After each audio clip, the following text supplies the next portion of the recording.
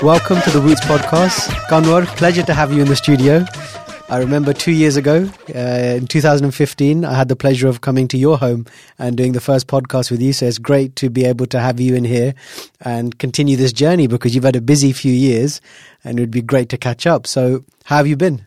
I've been good, and thank you for having me here. Yes, your first or second time back to the UK? So it's my second time back in the UK. I was here about a year ago, starting on a project, and that project, which we'll talk about, is coming to fruition this month. So this podcast will come out tomorrow, which will be a day before what you're here for, which is the launch of your exclusive exhibition at Guru Manya Granth. Yeah. So tell us more.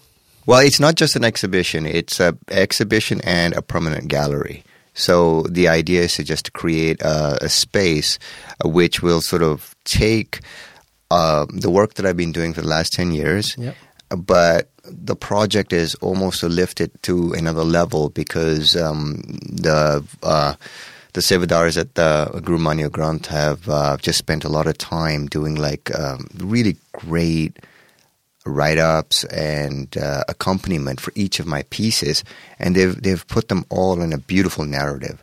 So to try and make Sikh history really accessible, their objective was to give a more complete experience to people coming into the Gurdwara, and that's our community as well as other community members, school groups.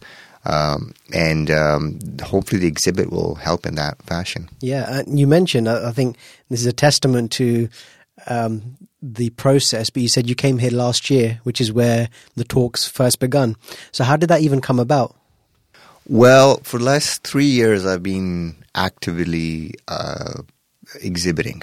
Yeah. So what I have done is that in the past, I was really content as an artist just to work, and I really never popped my head up out of my studio. I'd finish a painting, on to the next one, on to the next one. I remember you actually saying in the last podcast, once you were in that zone, you kind of shut yourself off to the world because you would just continue putting out the workflow, and as the creativity hit you, you just, like you said, you buried yourself away.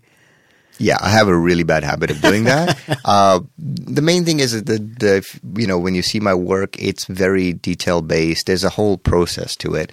So for me, it's an art piece isn't something that happens in like a day or two. It's often like months in the process. So I'm very reluctant to break that sort of, when things are going really well for me. Yeah. And, sometimes it's a day or two turns into a week. And if it turns into a month or several months, I don't want to stop.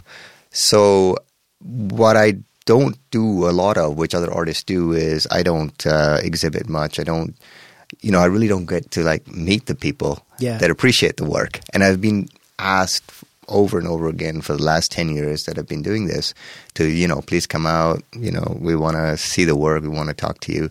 So about 2 years ago, I finally started doing that. And it was a wonderful experience to really engage with people and really to hear how they received the work. So would that have been the Sikh Heritage Month? That was the kind of start of that. Okay. Yeah, I got involved with Sikh Heritage Month in Brampton about 3 years back when we launched it, and I took care of the art side. That was sort of like, I worked with a really wonderful group, and they were really good at the event planning side, but they really had no clue about the art. Sure. So I just sort of took that on, and I created an exhibition space, reached out to a large network of artists that I had connected with in the past, some people that I mentor, that I wanted to encourage them to then, exhibit their work for the first time.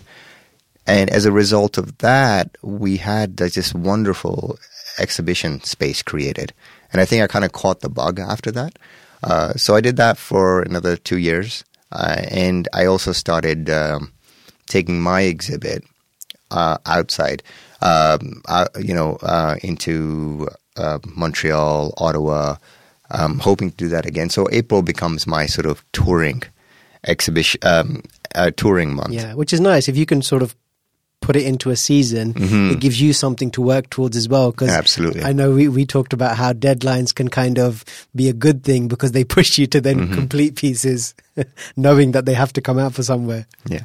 So what happened is that I think the second year, somebody from the Guru Manyo Granth Gurdwara was visiting, and they saw one of the pieces that we'd had blown up. It was a painting of Guru Arjan Dev Ji when he's putting together the Adi Granth, when Bhai Gurdas is scribing it. Yeah, this was over in Canada. Yeah, so this was second year Sikh Heritage Month, and I think they got to see like the scope of the painting. Right. Because I always envision people don't have the wall space for my paintings as they're intended. Right. I don't have the wall space for it, but they're all intended to be massive. Yeah, I've seen the size of your printer. Right. It takes up this whole room. Exactly. So it's always a pleasure when you do get to print them at the scale. Yeah. Because even at that painting, for instance, when you look at it, there's a tiny detail in it when you print it to life size. In the distance, there's young Guru Har Gobind and his mother in the far off distance. You don't even see that. You don't see that unless it's blown up large. I'm gonna have to go. Yeah, see, now that you've just said that, I'm gonna have to go back and pay attention. Yeah, all of my actually, will I be able to see it on Saturday? Yeah, you'll okay. see it. So there's a lot of fine detailing. In fact, all of my paintings have something hidden in them that people have had the paintings for ages, and then they spot it like randomly one day and they email me. But that's so nice. Yeah, because to have something and still be able to discover something about it later on, it's like you get to purchase it all over again. Because it's like, oh, hold on a minute. This is new, but it was there the whole time. It was there, yeah. What a nice discovery. Yeah. So you were saying they saw one of your pieces in Canada? Yeah, so they saw the potential for the storytelling. Because for me, my art is really linked to the story. In fact, for me, the painting is secondary to the story. Because the way I see it is that every generation, we sort of reinvent how we visually tell stories. Absolutely. But the story never changes. Yeah. So the story is always the hinge point. So whenever I create a piece, I need it to anchor to not so much a strict historical time, like, not the nitty-gritty of history. Like, I have a background in world history. That's what I did in university. So but I also have a background in literature. That was the other thing I did. So for me... And animation. I stayed in school way too long, which my parents told me. So as a result of that, I'm really I find this fine balance between history, but what the alive part of history, not the stuff that goes in dusty cases and gets forgotten. For me, the story is the part that's alive. That's the part that lives. So I want my art to be anchored in the story. So storytelling is so important. So when they saw this one painting, they saw how many different stories I was telling in it. In that one painting, you have Guru Arjan Dev Ji is narrating the Adi Granth, compiling it. Which is a very seminal moment in Sikh history. Course, It's it gives us that canon. It gives us the beginning of Guru Granth Sahib, and then you also want to tell the fact that this event coincides with the building of Harminder Sahib, which also Guru Arjan Dev Ji saw to that. And what's interesting is that for this exhibition, I also created a companion piece for which is Guru Arjan Dev Ji's Shahidi. Because by giving us the Adi Granth, that's the reason Guru Arjan Dev Ji is assassinated at the end of when it really comes down to it. That's it was a very political move. 100%, absolutely. Right? It's giving a text in the common tongue, and it's also including text from different castes. And at the time it was bringing people back, or bringing people into Sikhi out of the other religions, out of Islam, out of the dominant religion. So that's the real reason. So that's a very seminal moment. Yeah. So the inception of it is so significant for what you're saying there, because it is at that time and context, what a form of rebellion. What a form of rebellion through the written word. And like you said, because of what it contains, the choice of dialect, the choice of bringing in other people who weren't Sikh and taking their words because their message was in line with the Guru's vision. Yes. All of that allowed it to then have this like a piece of protest, you Yes. know, that it really was. So that's really interesting. You took both time frames and that's accompanying Yeah. that original piece. Okay. Yeah. So what I did was create sketches that accompany some of these bigger paintings. And when I say sketches, I don't mean like they're quite detailed. They're borderline paintings in themselves. Sure. Just my idea of a finished painting gets Right. a little bit obsessive. And then it's followed again by another painting of when Guru Har Gobind, the Guru Gaddi of Guru Har Gobind Sahib, and the pivotal moment where, like, you know, Guru Arjan Dev Ji instructs that his son should sit on the throne armed, you know. So in it shows Guru Har Gobind with both swords, the Miri Piri swords. So this project, what's happening is that they took the amount of work that I've done, and then we sort of started filling in stories in between, which involved creating 50 new pieces. Wow. Which was an epic That's sort a of seminal task. undertaking. It was honestly, it was like, you know, 14, 16-hour days. I was so long in the chair that I needed like to see a chiropractor afterwards. Yeah. Like, it was that bad. But I was so proud of what I did, because at the end of the day, it just pushed me, because at Guru Mania Granth, they invested so much into this project, and it was all for the right reasons. And so I felt this pressure to now, I've really got to give them something really good. Yeah. So that's, you know, hopefully that's when people come out and they'll see that. It worked as a positive motivation. So in terms of having to come up with these 50 new pieces, because I remember when we spoke last time, you said that often ideas would just come to you. Mm-hmm. And as they came to you, you would work on them and Yeah. take them to that place. So did you find through the sort of conversations you were having with them and the collaborative process, it started to fill in those moments in between for you? Yes, absolutely. Because what I tend to do is I never work on one painting at a time. Yeah. I will often have, like, you know, basically I might be working on 4 paintings, you know, one that's sort of the primary one that I'm focused on, 3 that I'm sort of bouncing around every time I get a little bit stuck. I don't like to ever stop. So if the painting that I'm fully engaged in, I'll hit some roadblock, I'll go to some of the other ones and just push them along a bit. That's a great way to keep momentum. It is. And then there's another 2 that are ping-ponging inside my brain.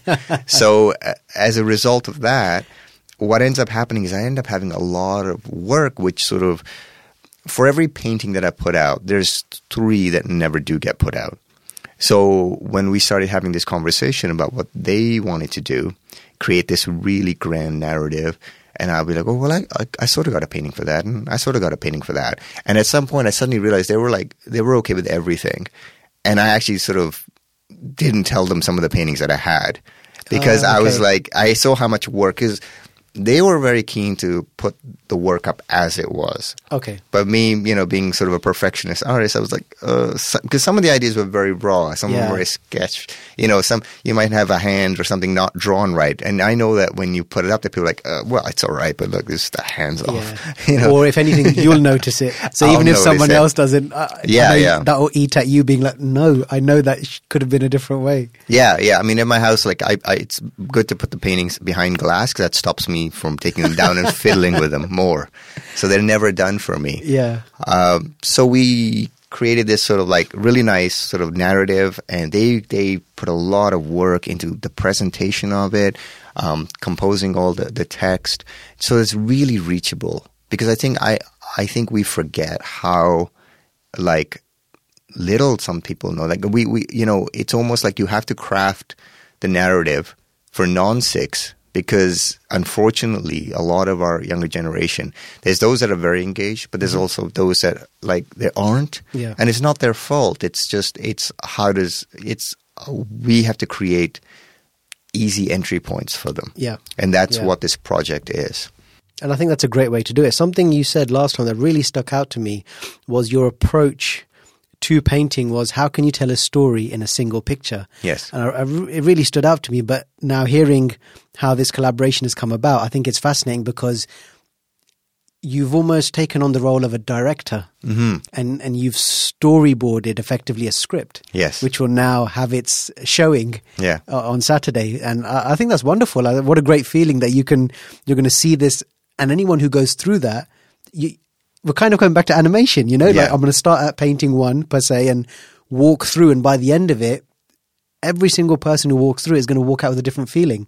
But the core message, which is what you guys have worked on, I think that's a very powerful tool that you can walk away with, because imagery is so, it just evokes so many different emotions. And like you said, especially when, I mean, you could almost make it could be your secret twist to things, you know, you could be the antagonist. But every few months you say, by the way, did you notice that in this corner, this is going on? And be like, I need to go back to the Gurdwara. I need to go back because I didn't notice that. I need to see this. Yeah. So that's a really cool way to bring this together. And were you part of the storytelling process in terms of the write-up as well? Did they show you like did it match with what you had envisioned through what you had created to how they describe the scene? You know, not so much. I was happy to sort of just create the work. Sure. Because I've often had this experience where I will go to, this is one of the things I like about exhibiting. Somebody will come up to my paintings and we'll have a conversation, and that person will describe the painting better than I ever could have. You know, they're just sort of able to connect with it in a different level, and it's refreshing for me. Okay. And when I collaborate with people, I really like to just let them do their thing. I find that way you learn from it. I just get like, and at the end of the day, the paintings will be the paintings. And so a lot of this exhibit will be totally like new to me. You know, like even as we said, we're sitting here, they're like putting in the finishing touches, and I don't even want to see it like until it's up. I just want everything to be final. And I don't think they want me to see it either, because no one's given me a lift to the Gurdwara. But that's kind of a really nice feeling, because Yeah. you've done your part. Yes. And how wonderful is it that so you can collaborate with people who share your vision, share your idea, and like you said, they've taken it upon themselves to now take that to the next part of the journey. Yeah. You've done your bit, which was Yeah. creating the art pieces. Now they are going to help curate that, so to speak, and tell a story around it. And I think that's like, next is pretty much a film, you know, Yeah. that's the next step. But I think that's a great way to have that collaboration. So now these 15 new pieces, so no one has seen them. These are all going to be launched exclusively. And no one will see a lot of them until like, even afterwards, I won't be releasing them. A lot of them, I'll gradually release them. Sure. I mean, I'm sure people will take pictures and whatever, but Yeah. you know, but at the end of the day, if you want to see them, then you have to come see them, and you might not see them for months otherwise. Well, I think that's fascinating. And with those, are you happy with the overall story that you were able to tell? Because I guess you were working with different timelines, because you've had some staple pieces which have been there, and then now as you grow as an artist, so does your vision and maybe your approach. So did you find that you were finding ways to blend the two together, of stuff that had been around for a while versus these new pieces that you were having to create? I think it's actually remarkably easy, because when I'm painting, I've always had, whether I was aware of it or not, I've had the same sort of timeline in my head. I've always seen it as this long, protracted film. Oh, interesting. Right? So that's why it was so easy to like basically arrange them. There was no editing needed. There was no. It's like more scenes. You've already got the vision in your mind, and you're just creating more scenes through that. Wow. Yeah. And so, has this given you? Is this an approach you'd like to continue, like being able to almost do a series, and release it in that format? Yeah, it's. I think there's so much potential for that. There's so many different things you can do. I'm working on different projects. What's happened as a result of this project is I've actually put out a lot more work this year than I anticipated doing. And in a way, I'm a little bit sort of painted out after this. So I really want to work on something completely different. So, and I always have so many things going on. I think a few years ago, we talked about like a comic book that I wanted to do. Yes. My original passion in art started in comic books. Yes. I wanted to be a comic book artist from like, you know, when I used to live around the corner here in Heston. Yeah. And like, you know, just sitting there like endlessly, like, going, like, drawing, like, comic page after comic page, and we're sending it into Marvel UK and whatever. Yeah. They'd ignore me. But, and then, so I'm working on, I'd like to sort of come back to a project that I was working on. Well, let's get into that, because I mean, it was fascinating. Even when you first, actually, I'll let you share it. How did that idea first come about? Okay, so I approached a friend of mine. He's a PhD in English Lit. He's not sick. His name is Chris, but he knows how to tell stories. And I gave him like this sort of, I guess, sort of like a kid's book of like Punjabi Sikh folk tales, okay. Or our history, but it was each story was told in a 2-3 page, and I just asked him to pick something. So he read all of them, the whole book, and he came back. He said he really wanted to do the story of Bhai Bhota and Bhai Garja Singh when they started charging a toll on the Grand Trunk Road. Yep. So the comic book is going to be called The Toll, and it tells their story.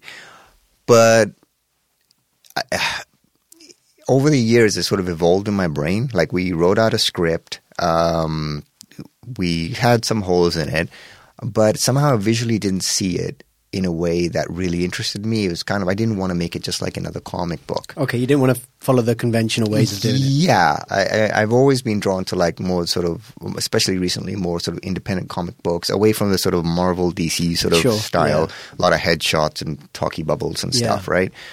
And so what I've sort of developed it into is more like, almost like each page will really consist of only 2 panels, really like 2 paintings stacked on top of each other or alongside each other. It's very cinematic in scope and a completely different style too. I'm experimenting with a style that is really not what you're used to from me, because the trouble with the comic book is there's a lot of work. So I can't do it in the style that I currently do it. I mean, if you took all of the work that I've done and arranged it into a comic book, you'd have about half a comic book, maybe. And that's 10 years of work. Yes. Okay. So, before I die, I'd like to get this done. Sure. So I'm developing a new style, but it's going to come back to sort of my sort of film training, and it's going to be told in a very cinematic way, and almost I want it to be a visual poem. I want the words to be really limited. Like, if a panel, instead of like 2 people talking and bubbles everywhere, I want that condensed to maybe 10 words, 5 words, 1 word, to really, and let the visual language, let the images push the story. Because we know the story. That's sort of the beauty of, that's why I'm addicted to this, to Sikh history.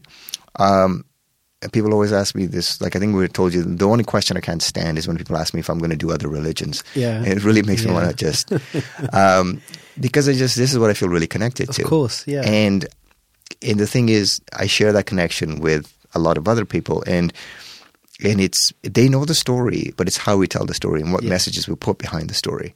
So, and it's funny you say, because even coming back to our point of a younger generation, the idea of they know the story, we're talking of an older generation. I'm confident to say that I could ask a lot of the younger generation below our age, right, and they'll be like, rings a bell, and some will just be like, haven't got a clue. Right. So actually, you're afforded an opportunity to bring in very important Sikh story, because talking of politics, talking about the idea of being sovereign, Bhota and Garja Singh effectively went out onto the road. That's like them taking the main street, like Dixie Road, or, taking the main Great West Road here and saying, right, if you want to move through here, you're going to pay a Sikh tax. Yes. We do not recognize the Mughal rule, and we are enforcing Khalsa Raj here. Yeah. It's an incredibly important story, because especially now we're in a day and age of petitions, and these forms of protest that really don't result in anything. Yeah. But historically, you've got fascinating forms of resistance that make you think, whoa, two people, not a forge, not loads of backup. 2 people said, we're going to do this. Yes. And I love the way you're doing it. What you're saying kind of reminds me, and I hope you take this in a good way, reminds me of have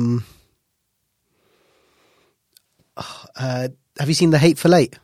No, I haven't. Okay, it reminds me of, I've forgotten the director's name. Tarantino. Yes. It reminds me of Tarantino because he has this way of saying so much in a shot. Yes. And you can sit and watch that shot Yeah. and build a story. And it sounds like that's the approach you're taking, but in the comic form. And I think that's amazing because now it's open to the imagination of the person who looks at it. And, Right. and as long as you get the core message, which is good, you've got your PhD English guy on hand. As long as you get the core message of what they're trying to say right, the rest is just open to me to look and interpret. Yeah. And that's really exciting. Well, that's what you're touching upon, right? Like, okay, so you're saying you're coming from a generation that sort of knew the story, right? And I'm in the same boat, right? We knew it. And this current generation maybe knows it less or doesn't know it at all. Yeah. So, but the thing is, what is this current generation referring to? Stuff that like our parents maybe saw, the art that like from the 60s, right? Or the soba sing sort of. Yeah, so that stuff barely connected with us. Yeah. Is not going to connect. So we have this sort of special spot where we can sort of connect with what like somebody now, like a younger kid would. I have children of my own, what they would connect with. And at the same time, we kind of understood. So we were sort of a bridge between those generations. So our job is to sort of carry that information across.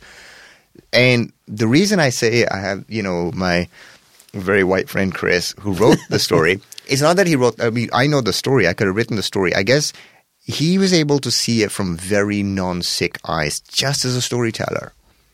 So he brought things to my attention that I would not have noticed. So it kind of, and it's not stuff that's going to be like in the overt messaging, but just in the, how do you tell a really good, high quality story on the same level, right? We want to create work.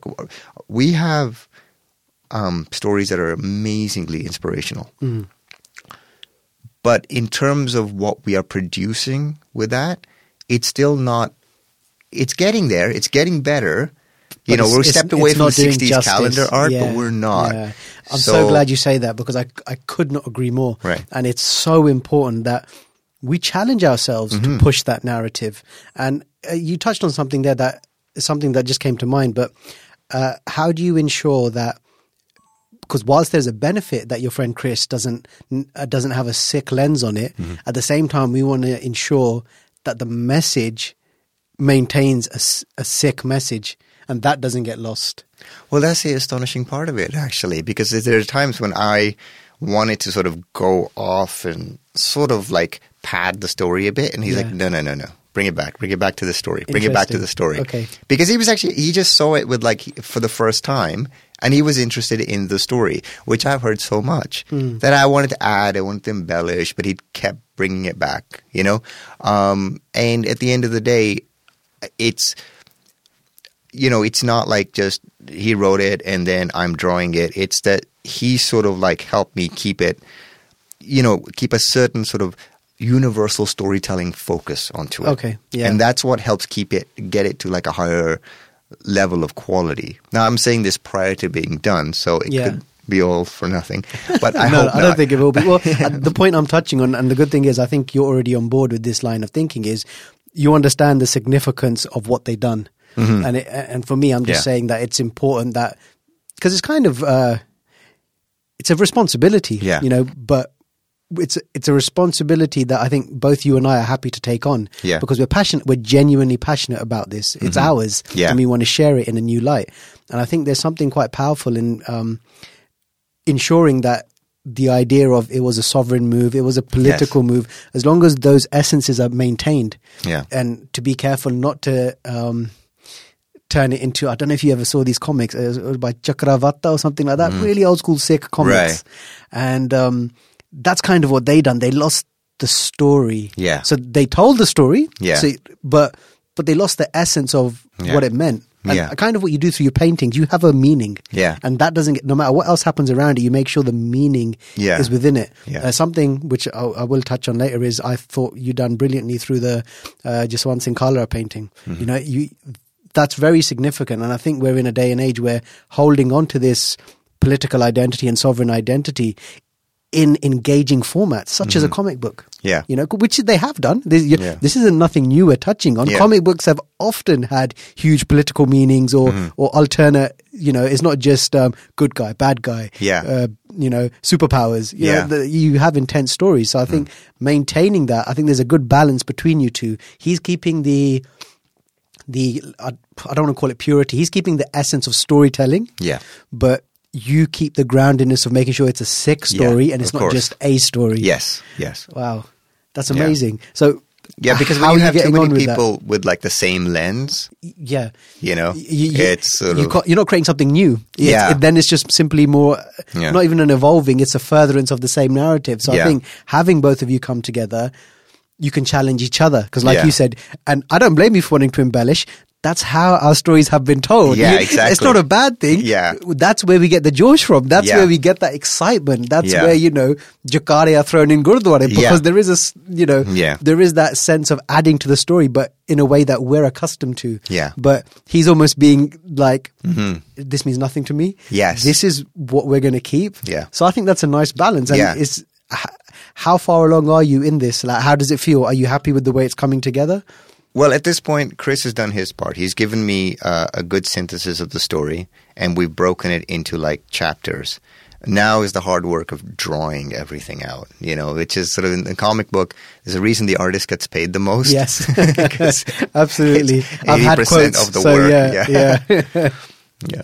And so with that, are you setting yourself a deadline, or is it going to be similar to how you work, which is your sort of 4 to 5 simultaneous projects, and this happens to be one of them? So you're going to sort of add that into the mix of what you've got going on. Well, I know what I want to do is really like roll with it in the new year. I'm almost a little drained on the kind of work that I've done. Sure. And I've completed a lot of work that really just I have had it ping-ponging in my brain. And because of this project at Guru Mani Granth Gurdwara, like I said, it's forced me to finish a lot of work, or at least move it along enough that I'm happy enough. Because there's no finishing paintings. Sure, I think it's like George Lucas said, no film is ever completed. Well, it's just like abandoned. You said, you need glass in front of it. Yeah, exactly. That's enough. That's your stopgap. Yeah.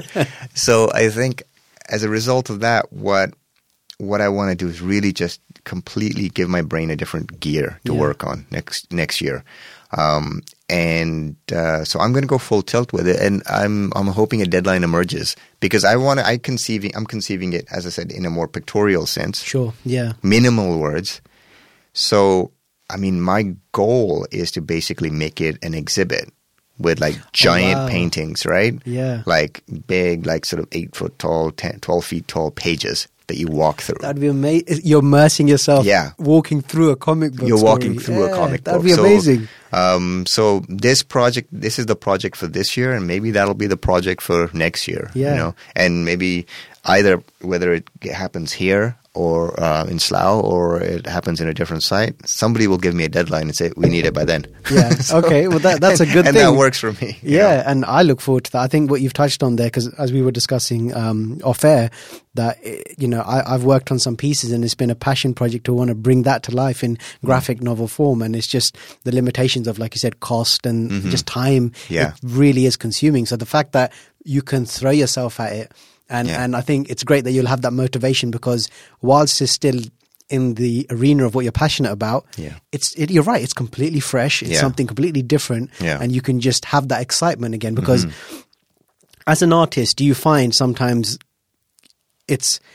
I find it very hard to describe feeling, because it's not a clocking in. It's not a 9 to 5 per se. Yes, you have targets, or yes, you have a vision or a goal in mind. But at the same time, it's not in the next 3 hours, I need to do 300 strokes. You know, right. You're not tasked the same way. So how do you sort of find yourself in those moments where you are tired or you are exhausted because of the work output? How do you find your second wind, so to speak, or just the inspiration again? Yeah, you know what, it's a challenging thing. When there isn't a pressing deadline, that has the challenge of keeping yourself focused. You end up doing more thinking and sort of like exploring this path and exploring that path. And when that hard deadline comes, it's about get it done. And so in that situation, and that's what happened closer to the end here, where they were literally like getting worried that they weren't going to get Right, the work yeah. in time. So it was a push and pull between, like, they were like, no, send it now, it's fine. I was like, no, it's not fine. Yeah, yeah. So what happens is that, like, you know, in each case, you find a way to sort of like use whatever the circumstances are to Yeah. your advantage. So I try to do as much of thinking about my paintings, like whenever I have a free moment. It's all I literally think about all the time anyway. Yeah. So every idle moment, you know, even as we're talking here, I mean, okay, even when I was doing these paintings, there was one painting that I've been dying to do all year. And it's probably the only painting I'll work on next year. Okay. Because I just have to get it out. It's driving me nuts. Right. And it's a beautifully composed painting. And it's a Guru Gobind Singh Ji just before they crossed the Sarsa River. Oh, You know, okay. and I've got every detail of it worked out in my brain. Yeah. And at some point I have to get it out because otherwise, like just, you know, it starts like frustrate. It's almost like a. And you want it while it's you want it Yes. while you're passionate about the idea, because Yeah. your creativity will come from that place of you can finally let it out. Yeah. And let those moments flow. And okay, maybe this is a good segue, so thank you for that. But the Gobind 350 project. Yeah. So what did that entail? So this is a project that sort of hatched. Again, same thing. I just wanted to I had so many paintings of. For some reason, I keep coming back to Guru Gobind Singh Ji's life. I'm not sure why, but just got like just one idea after another. Yeah. And I was literally just filling in, like, you know, so much of his life. Really, the seminal, important moments that informed so much of our history happens in his lifetime. So what I wanted to do was, because this year was the 350th anniversary of Guru Gobind Singh's birth, I wanted to just sort of like tell that story. So I made a commitment of releasing one new painting every month, which I managed to keep up till about June. And then once this project kicked off, they asked me, can you please not release anymore? Oh, okay. Because they were like, we really want to have as much work as possible. So then I sort of reneged on my promise of releasing it every month, but I did do one for every month. Right. So they will all be released in sort of as one thing, which I think will actually be a lot more impactful. One of the series I'm really proud of is there's four paintings detailing like what happens during Chamkor, so the siege of Chamkor. So there's a painting for Baba Jeet Singh, which will get unveiled. There's a painting for Baba Jujhar Singh, which I've already released. Then there's a third painting of Guru Gobind Singh leaving the fort, which is really interesting because it's not like a finished painting. So it's sort of in between a sketch and a painting, but it really works. Okay. And this is one where I'm almost kind of glad they told me to stop, because I just somehow I couldn't, like, you know, as I kept adding more detail, I kept losing the essence of it. So I've done like 3-4 versions of this painting, and I keep coming back to this earlier draft. So finally I just said, you know what, maybe this is just where it's meant to be. So it's really interesting because it's then like a life-size sketch about, like, you know, 6 feet tall and about, I'm going to say, at least 8 or 9 feet long. Wow. So it's, you know, to really kind of show the whole, the story. Yeah. And then the final painting is Guru Gobind Singh, the Machibara Forest, which I released recently. Yes, yeah. So you get to, so I guess people have seen like in between snippets. So so they'll get to see that whole passage. So now when you talk about you're able to create them life size effectively with those sizes, you're still working in the digital realm? Yes. So as I said before, I think we talked about it before, I was trained classically doing oils and acrylics. But the thing is that when I started doing Sikh history paintings first, there was often the need for constant revision, because somebody would say to me, oh, but you got that wrong, and that's not quite right. And of course, I want to get things as accurate as possible. Absolutely. So doing it in oils and acrylics, when you're so committed to something, you'll never get anything done. And also the scope of my paintings, I mean, they're meant to be seen large. Yeah. So, you know, finding studio spaces for canvases that are like, you know, 6 feet tall and 80 feet wide or whatever is not really it's very difficult. Yes. So as a result of that, I moved into the digital platform because it allows me to just go back on work, change things, experiment. Now, keep really strict rules with myself. I don't want to be known as some sort of Photoshop artist or anything like that. Sure. So I paint exactly the way I would paint traditionally. I use a stylus instead of a brush. I spill less paint because there isn't any. Yeah. But essentially, it's the same. Yeah. Because then because I was always afraid of losing. Although I do remember you saying that it was like painting with a carrot. Yeah, it's not. When I go back to a brush, it's so much more versatile versus the stylus. They've gotten better, but they're not at the same level. There's some things that I completely miss. I miss being able to use texture. When you're doing painting a nice Dari, texture helps. Of course, yeah. Whereas when you don't have texture, you have to sort of, embellish. That's true, because you're working in the flat realm. Exactly. So, It's almost like sort of like the old painters, like if you go to a museum and before they had oil paints, they had egg tempera, which is a very smooth paint. Right, okay. So you can't do texture very well with egg tempera. It doesn't come out that well. So it's kind of a lot like that. So there's things I definitely miss. And that's the other part with going back. So next year, all I want to do is just go back to oils, acrylics, because I'm afraid of losing my touch with that. Yeah. And with the comic book stuff, just pen and ink.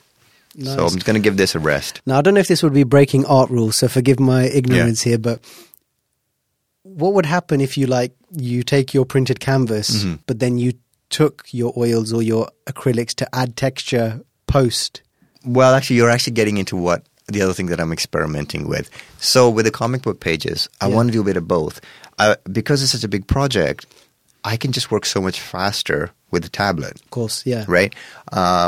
So my plan is to sort of begin it in that phase, and I already worked out about 10 pages or so. Maybe not that many, but, at least to get a feel of it. And then what I want to do is then print them and then just attack them with paints.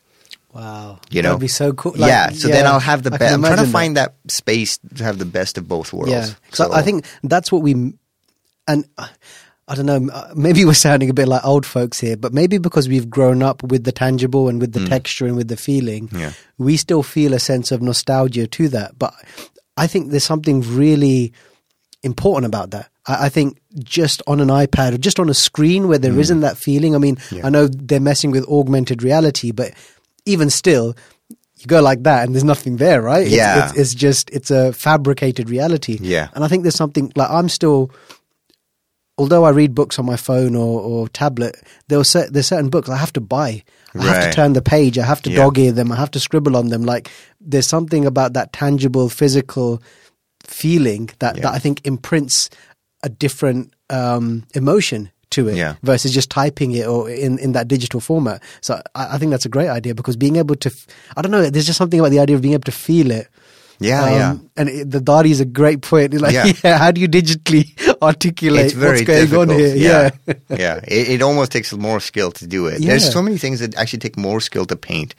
As long as you are legitimately painting it and not doing some kind of cut and paste or anything like that, as long as you're legitimately painting it, some things are significantly harder to do convincingly. Yes. Eyelashes, things like that. Texture in clothing.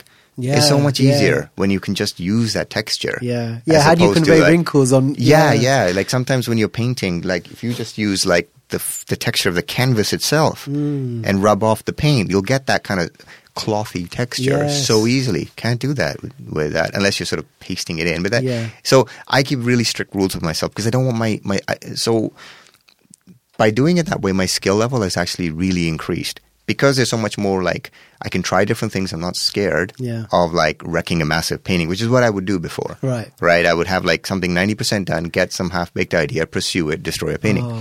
That was I don't think you have the time to do that anymore. Yeah, but 4 years of art school was like that. Luckily in art school, the way it worked was if you mess something up, you get a better grade than doing it properly. So okay. So I think that's really interesting because I think it comes back to that age-old rule that learn the rules, but do so because they give you the freedom to experiment with what you can do to break them, alter them, play with them. And I'm really intrigued to see what that would look like because you are almost entering the best of both worlds. You've created originally on digital because from a convenience, being able to move fast creatively, but then to bring back that touch of tangibility and feeling and texture. it'll be really unique. I feel sorry for the printers. I have no idea how they're going to like manufacture that en masse. But as an idea, I think that, or actually, that'd be amazing for your 6 foot by 8 foot, the walkthrough experience. Exactly. That'd be phenomenal because then there's almost a feeling of they're coming out. Yeah. You know, by, oh man, hurry up. Like, I can't wait. Yeah. So one thing I did want to touch on, you when we last spoke, and I've seen you have sort of ventured into that realm as well, but you were quite interested, and it's funny because you mentioned it as well, that you reach a certain point artistically and you feel content with that journey of artwork, and then you want to go almost completely against the grain, but in the same field. So you had created a lot of the Guru-centric work, and then I remember you spoke about wanting to create more artwork reflective of sort of the darker Sikh history and more, just battles and just different moments of Sikh history. And I personally thought it was an absolutely beautiful piece you depicted of Jaswant Singh Kalra. How has that journey been for you? Because I remember we discussed, like, you had 1984 on your mind, you had just significant moments of Sikh history that aren't, like, using your own words, aren't necessarily the pictures you want to put up in your living room, but they're important stories to be told. How has that been for you? Well, firstly, like, my manager doesn't love it, but I just never give a damn about whether a painting will sell. And some of my favorite paintings, I've barely sold, more than a handful. Yeah. But for me, it's like, I just want to be on this journey of constantly creating. So I will do a certain sort of a painting, and then it's the next painting, it almost wants to, like, just rip that apart and do a completely different piece. So my early work was very much, I wanted to challenge myself to do representational work, details at a high caliber, because I just felt like our stories are really good, but I didn't feel the quality of the art reflected that. Yeah. I didn't see why the art that we create can't be as good as the art that's in the museums, as good as the paintings that, like, I love, like the Caravaggios, and I'm not saying it's quite there, but at least it's it's in that vein. Yeah. It's something that maybe not look too amiss next to it, unless you're an expert. No, but that should be why can't that be the bar point? Yeah, why not? Like I want to set. I set the bar at a point where I continuously fail. But that's always been the best bar to set. Because your idea of failure is other people's. Can I have that, please? Like, I remember when I went to your studio and you had, maybe it's going to be there. You don't have to reveal, but you had a depiction of Sid Ghost, right? And I was like, I'm ready, and you're like, no, I'm not happy with that yet. Yeah. So I think it's important to set the bar high, because when you love what you do, it's never going to be a bad piece of work, so to speak, because even if it wasn't to your standard, you've done it with love and passion and creativity, that is still going to be something that was worth creating. Right. And I think that's important as well, because I think, especially the younger artists, you can often get disheartened with this idea of, oh, it's not like this. Right. But it doesn't have to be. Set the bar high, but then don't stop your creativity because you didn't hit that target. Yeah. Keep creating. Like you said, you've become a much better artist because you forced yourself to continue to learn certain techniques. But now, as a result, you have this palette in front of you that allows you to pick from different elements that you've learned and actually mix them. Yes. Yeah, no, that's perfect. That's exactly it. So in the course of this...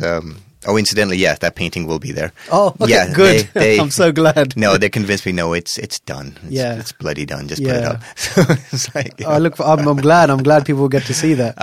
So that's what I was saying. Yeah. So what I did is, my original work was a lot more. I wanted to do work that was on a representational level, on par with the paintings that I admired. Sure. But then,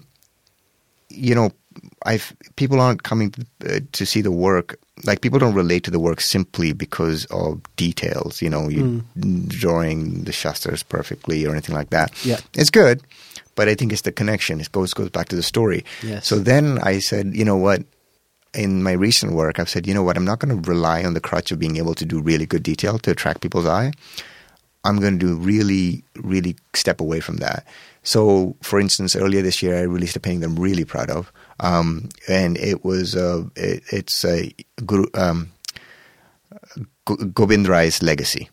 So it shows powerful picture. Yes, powerful picture. So that picture is really about connecting on how we feel about that moment, you know, as opposed to the specific, you know, it's not about like exactly how the event unfolded, but it's really just about Guru Gobind Singh Ji receiving, becoming the Guru, because he essentially receives Guru Tegh Bahadur's head. And it's about two things. A, it's about this incredible responsibility. You know, like our faith hangs by a thread at this point in history. And it's also about the fact, so it's about a young boy of 9 years old taking that responsibility on. But this is our Guru too. And so it's not, you know, it's not any boy of 9-year-old. Yes, exactly. So, and it's about the passing of that response, the passing of the jot. So in the painting, there's really just, there's just such an intimate moment between Guru Gobind Singh's face looking down upon his father's face. And that's the whole painting. And the rest is feeling. I didn't want to put like some detail here or some detail there. The rest just becomes just a movement. Yeah. Well, you know? I think coming back to your background, it's like you took a frame. You know, like you took a frame of real. You've captured the shot, you've set the shot up, and you've depicted that frame. And something I really respected about it was it can be easy, or it can be an easy crutch to want to make it seem like a sad or somber moment, or like you could have depicted Guru Gobind Singh as being like upset. But for me, like the image is it's exactly that. It's a pivotal moment of responsibility. Yeah. And I think that's depicted in his face. You know, it's very strong. Yeah. And that comes back to what I was saying about, you know, the battle between you and Chris, which is ensuring the Sikh spirit maintains itself, because that's where we're different. That is why our stories are different, because in what most of society would deem as a incredibly painful or sad, or what emotion you want to give it, our twist is very different, because we have concepts such as Chardi Kala. Yeah. We have concepts such as Maharaj's Bana. And when you have that philosophy of mind, your outlook on what most people would look at in the situation is going to be different. And I think the facial expression covers that in a way that is befitting to our history. So have you found that to be something people want to put up in the living room, or was it more an appreciation piece? No, astonishingly enough, it was very interesting. So when I first released the painting, I mean, I wasn't sure what response I was going to get. I didn't know how people, I mean, essentially this is a 9-year-old boy holding, his father's head. Yeah. That is not like a gentle, subject matter. But more so than any other painting, I got such a positive response from it. And I think there was only like one person that like out of like a stream that just, disapproved. So that was interesting, and then curiously enough, people are putting it up. In fact, what's really special is in I don't know exactly how it's going to unfold, but in the initial point with the exhibition at Guru Manya Granth is they wanted to isolate that painting completely. Like to really, so I don't know exactly how they've done it. Originally they were talking about just putting in a completely separate room with only that painting hanging in and only enough space that 2 people can come in at a time. Just see that, just contemplate that moment, in isolation. So it's been a very powerful painting, and it's really reached a lot of people. Yeah, I think there's a wonderful significance to it, because again, similar to that, and also to Shaheed Jaswant Singh Kalra, is this idea that as a Qaum, as a community, we've never shied away from this idea. Yeah. If you go to most Gurdwara, you'll find photos upon photos of Shaheed Singhs. Yes, it's not an unfamiliar scene for us. We've grown up with it, so I think to depict it is really important. Even with again, so I keep going back to it, but it's something I'm passionate about, so I'm naturally drawn to it. But with the Shaheed Jaswant Singh Kalra picture, just the images of the soldiers and the Singhs with their arms behind their backs, it's very visceral. It's very raw, and it's I guess definitely for me, it's the most relatable. Not that any of the other pictures aren't, but it's from I was born in 84. Yeah. It's from the generation, I've come from this era. Yeah. So I'm really happy that you done that, because it was nice that you said you were heading in this direction and you were able to find that time to create such a significant piece. And I think these moments are just as important, because they tell this is a living just as much as a living history as the Guru Sakhiyan. Right. And if not a more potent one, because it's closer to our time era. Right. So to remind people that this happened, this exists, and it still exists, and you're able to do that in a way that's so far reaching, because it's art. Yeah. I think that's really powerful and important. So I just, thank you for doing that, because I think it's an important part of telling the story, and I'm glad you're not afraid to shy away from it, and you're actually happy to take that on, because and something you said on the previous podcast that really stuck out was when you were a kid, it looked to what you as a kid were patake, were fireworks, because of what was going on during the attack. Yeah. This is very real. This is very honest. This is a part of our story, and I think it's important that you are tackling it, and a part of you wanted to find this story and bring it out in your style. Yeah, this was, I think we could talk for an hour on this painting alone. Yeah. It was a really, this was a personal journey for me, this painting.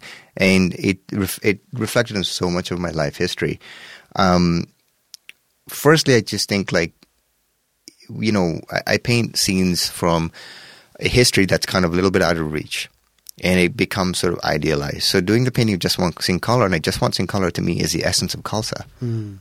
So it's because he was an ordinary guy. He was he worked he's a bank manager, I think, right? And it's just that, one of his friends just didn't show up to work. And that's what started his investigation. Yep. And that's what led him on this path. And he stayed committed to that path. And and it wasn't anything glorious. He just really wanted to just give closure to the families so they would know. Yeah. Oh, just in case, sorry, we're kind of talking knowing the subject matter, but anyone who is unfamiliar, if you wouldn't mind sharing a little bit about who Just Once in Color was. Okay, well, so Just Once in Color is a human rights activist out of India, and in the late 80s and early 90s, he exposed how the Indian military forces, backed with the Punjab police, were basically illegally cremating numerous Sikhs, which now ended up numbering in the thousands. Yeah. And these are just youth. And mainly young Sikh boys and men, yeah. Exactly. And it was just basically, at the end of the day, it was a reign of terror. Yep. Just to frighten the population. And, it's just, for me, Just Once in Color, so the story is that, when his friend didn't show up to work, he started investigating, and he eventually uncovered the fact that, so many young Sikhs that are, the government would claim that, they've just gone overseas, they've just, they're fake encounters. Yeah, but they were killed in fake encounters and then illegally cremated. And he did it by following up the records of sales of firewood. This is it, yeah.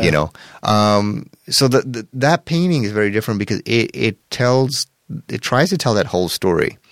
So if you look at the piece, one thing I didn't want to embellish anything. So it was a very, very difficult painting to do because I had just my wall plastered with these photos. All of the photos of shaheeds, the photos of innocent boys disappearing that had been disappeared. I took them from photos of farmers in the pen just holding up photos and saying their son disappeared. And so I was painting real people. So I wanted to be respectful of that, but it was really difficult. I would work on the painting for a week. And then I just had to put it away because it was just too much. You're sitting in a dark room by yourself working on this. It just really plagues your mind more and more. So the painting took a really long process to get out. It was a good 2 years in the process. And initially when I'd worked on it a little bit and I'd shown a friend of mine, he's sort of a mentor. He's in Brampton. His name is... Tom Smart. He's the museum curator at the Peel Arts Gallery. Oh, okay, yep. So I showed him that painting. I showed him a few paintings, but he immediately gravitated to that painting. He wasn't even interested in anything else. Interesting, yeah, right? Okay. He was so interested in the story. He was interested in the fact that Just Once in Colorado had a Brampton connection because the last speech he gave was in Dixie Gurdwara in Brampton. And he just urged me to keep it loose. He just says, don't, I have a tendency to like be very detail oriented. So this was really challenging for me. So on top of it being subject matter, I had to develop a style that was different, that was contrary to my usual style. Sure, yeah. And that kind of froze me up because I was so afraid of just messing it up. I was afraid of doing something that wasn't like worthy of the story. Right. So it was pushing you out of your comfort zones, and then suddenly doubt starts seeping in about if it's a style you're comfortable with. Yeah, I started questioning every stroke, and so it took a long time to get out.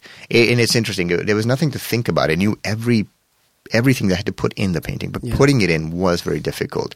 Painting pictures of like, young men that, were, disappeared was very difficult. Painting scenes of Singhs with their hands tied up behind their backs with turbans, and referencing, like, there's a shot of it. It was a lorry full of corpses. And I had the photo of the lorry full of corpses with literally blood pouring out of the side. And I had to paint that. So when you have to paint it, every stroke, you're drawing somebody's eyes. There's such a strong connection to the subject matter. So everything represented in that is basically a photo composed of 1984 pictures from 1984 to that sort of dark decade. And it comes back to my childhood when I was growing up here in Heston. My dad would send me to the local newsagents to pick up the copy of Des Pradesh every week, and I'd go there, and I was like 10 years old. And I would walk home with this thing, and I'd be looking at all of these pictures because it's a good 20-minute walk. So those pictures were so indelible, they were just in my mind. So it was curious it was really, it was challenging to revisit them, to paint them.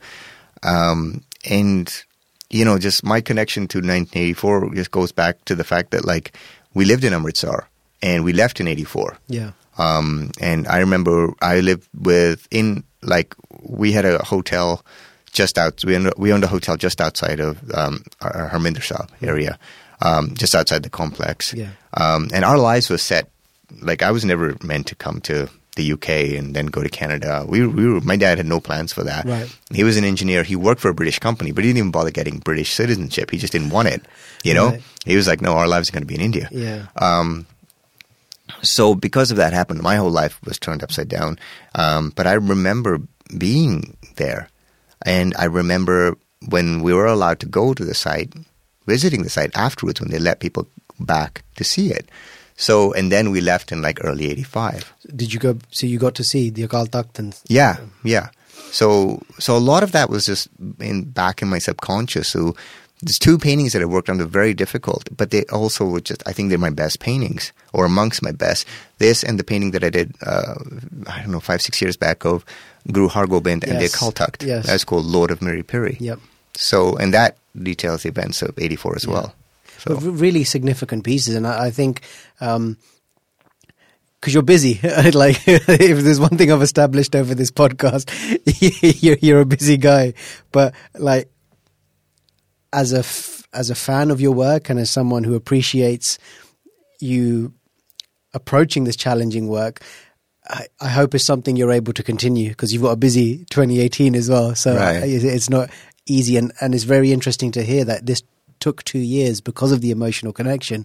But I think they're so important, because outside of the actual photographs, it's not an area most artists tend to venture towards, because probably because they don't know how to tell that story. And I think the world is a wonderful thing. कई बारी Punjabi ਦੇ ਵਿੱਚ ਹੋਰ ਸੌਖਾ ਹੈ ਸਮਝਾਉਣ ਨੂੰ, ਪਰ ਸੱਚੀ you end up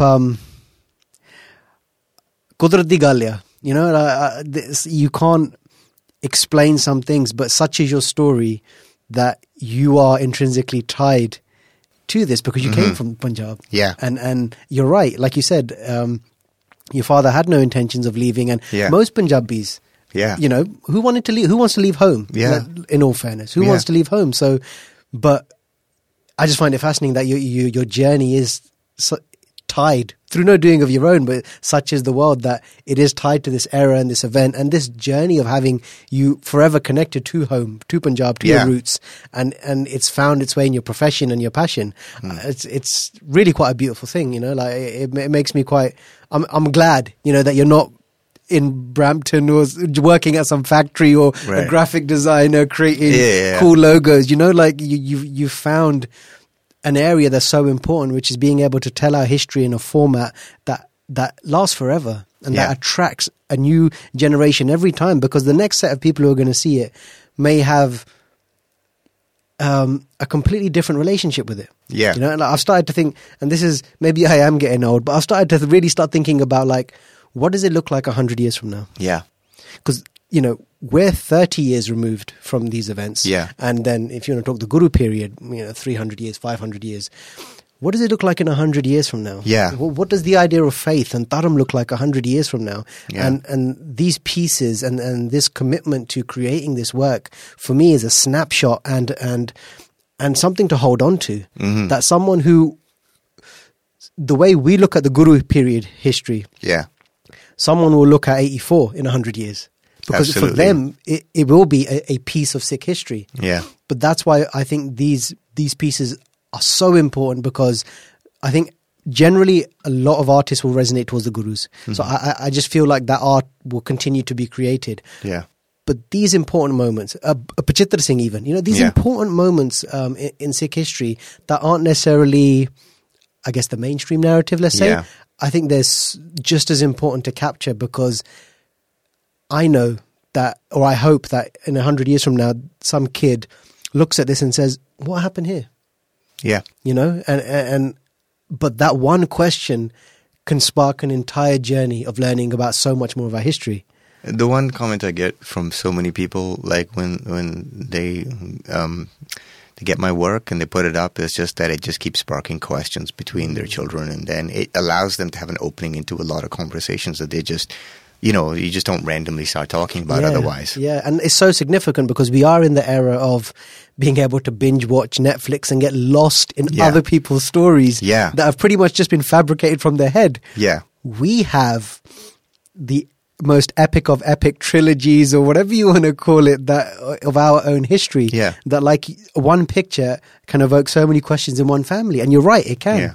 And actually, I think Saturday will be a prime example of that, because I think bringing the Sangat together to engage in this allows for such a rich dialogue, and hopefully it sparks a furtherance of interest that they want to go home and be like, I want to know more about that. Right. You know, your work acts as the spark plug, but hopefully from that moment, someone walks away and be like, what happened? Tell me more about Machiwara Janga. Tell me more about Maharaj's journey through there.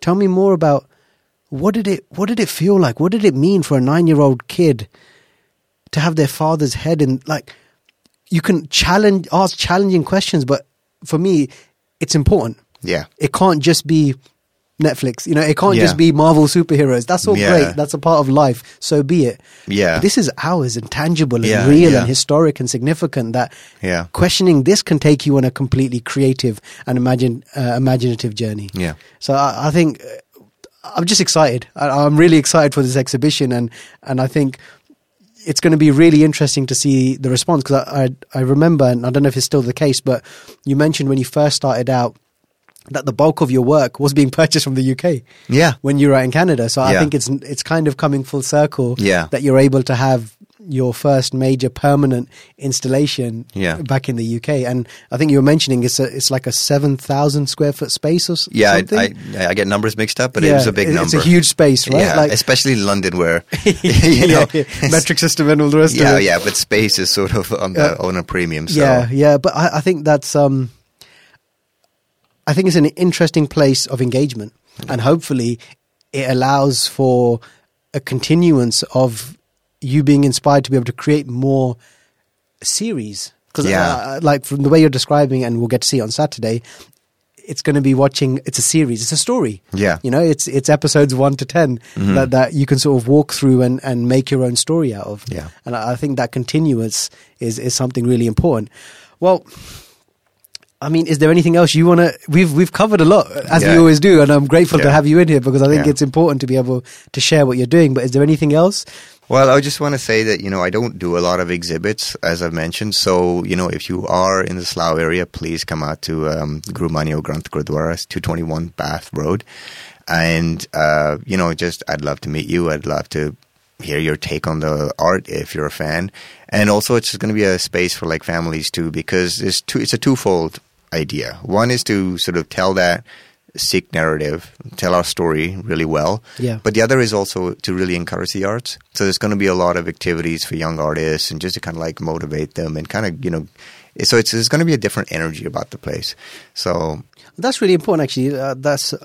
So in terms of encouraging the next set of artists, like, do you have any ideas or thoughts about good ways we as a community could encourage or nurture this culture to create more Sikh art?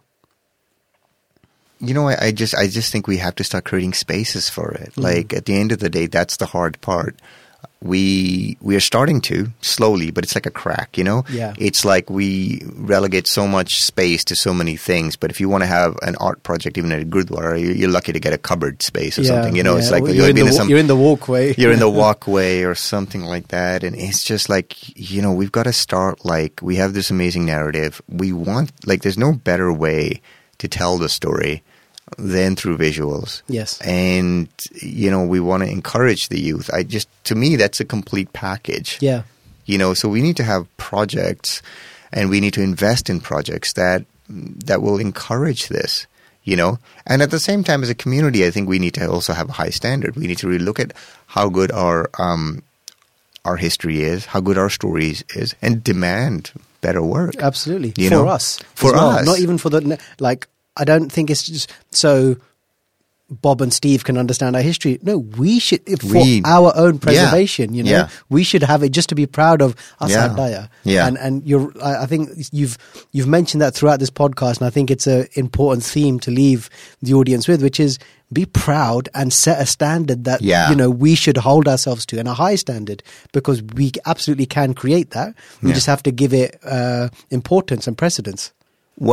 I get asked like sort of artist advice because when people see that you've sort of had some success at it, and it's a very difficult, especially in our community, it's a very difficult to have any kind of success. Sure. It's an uphill battle.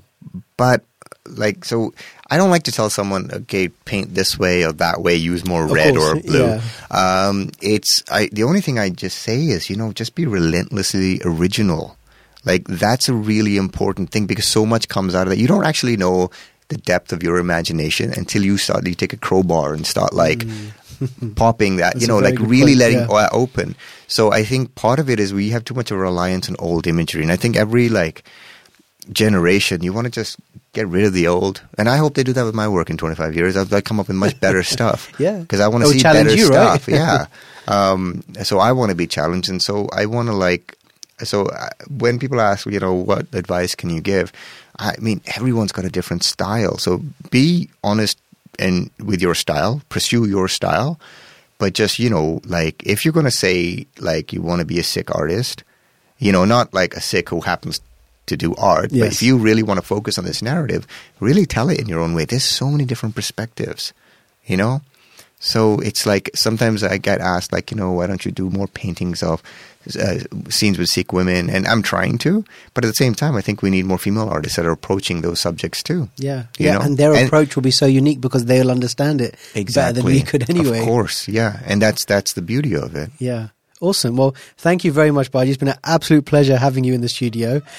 I can't wait to see the exhibition on Saturday. So to you guys who are watching and listening, make sure if you are available this Saturday, the 4th of November, get yourselves down to Guru Manio Granth Gurdwara and get to meet Kanwar, because you'll be discussing the pieces as well, right? Yes, and if you absolutely can't make Saturday, I will still be around on Sunday.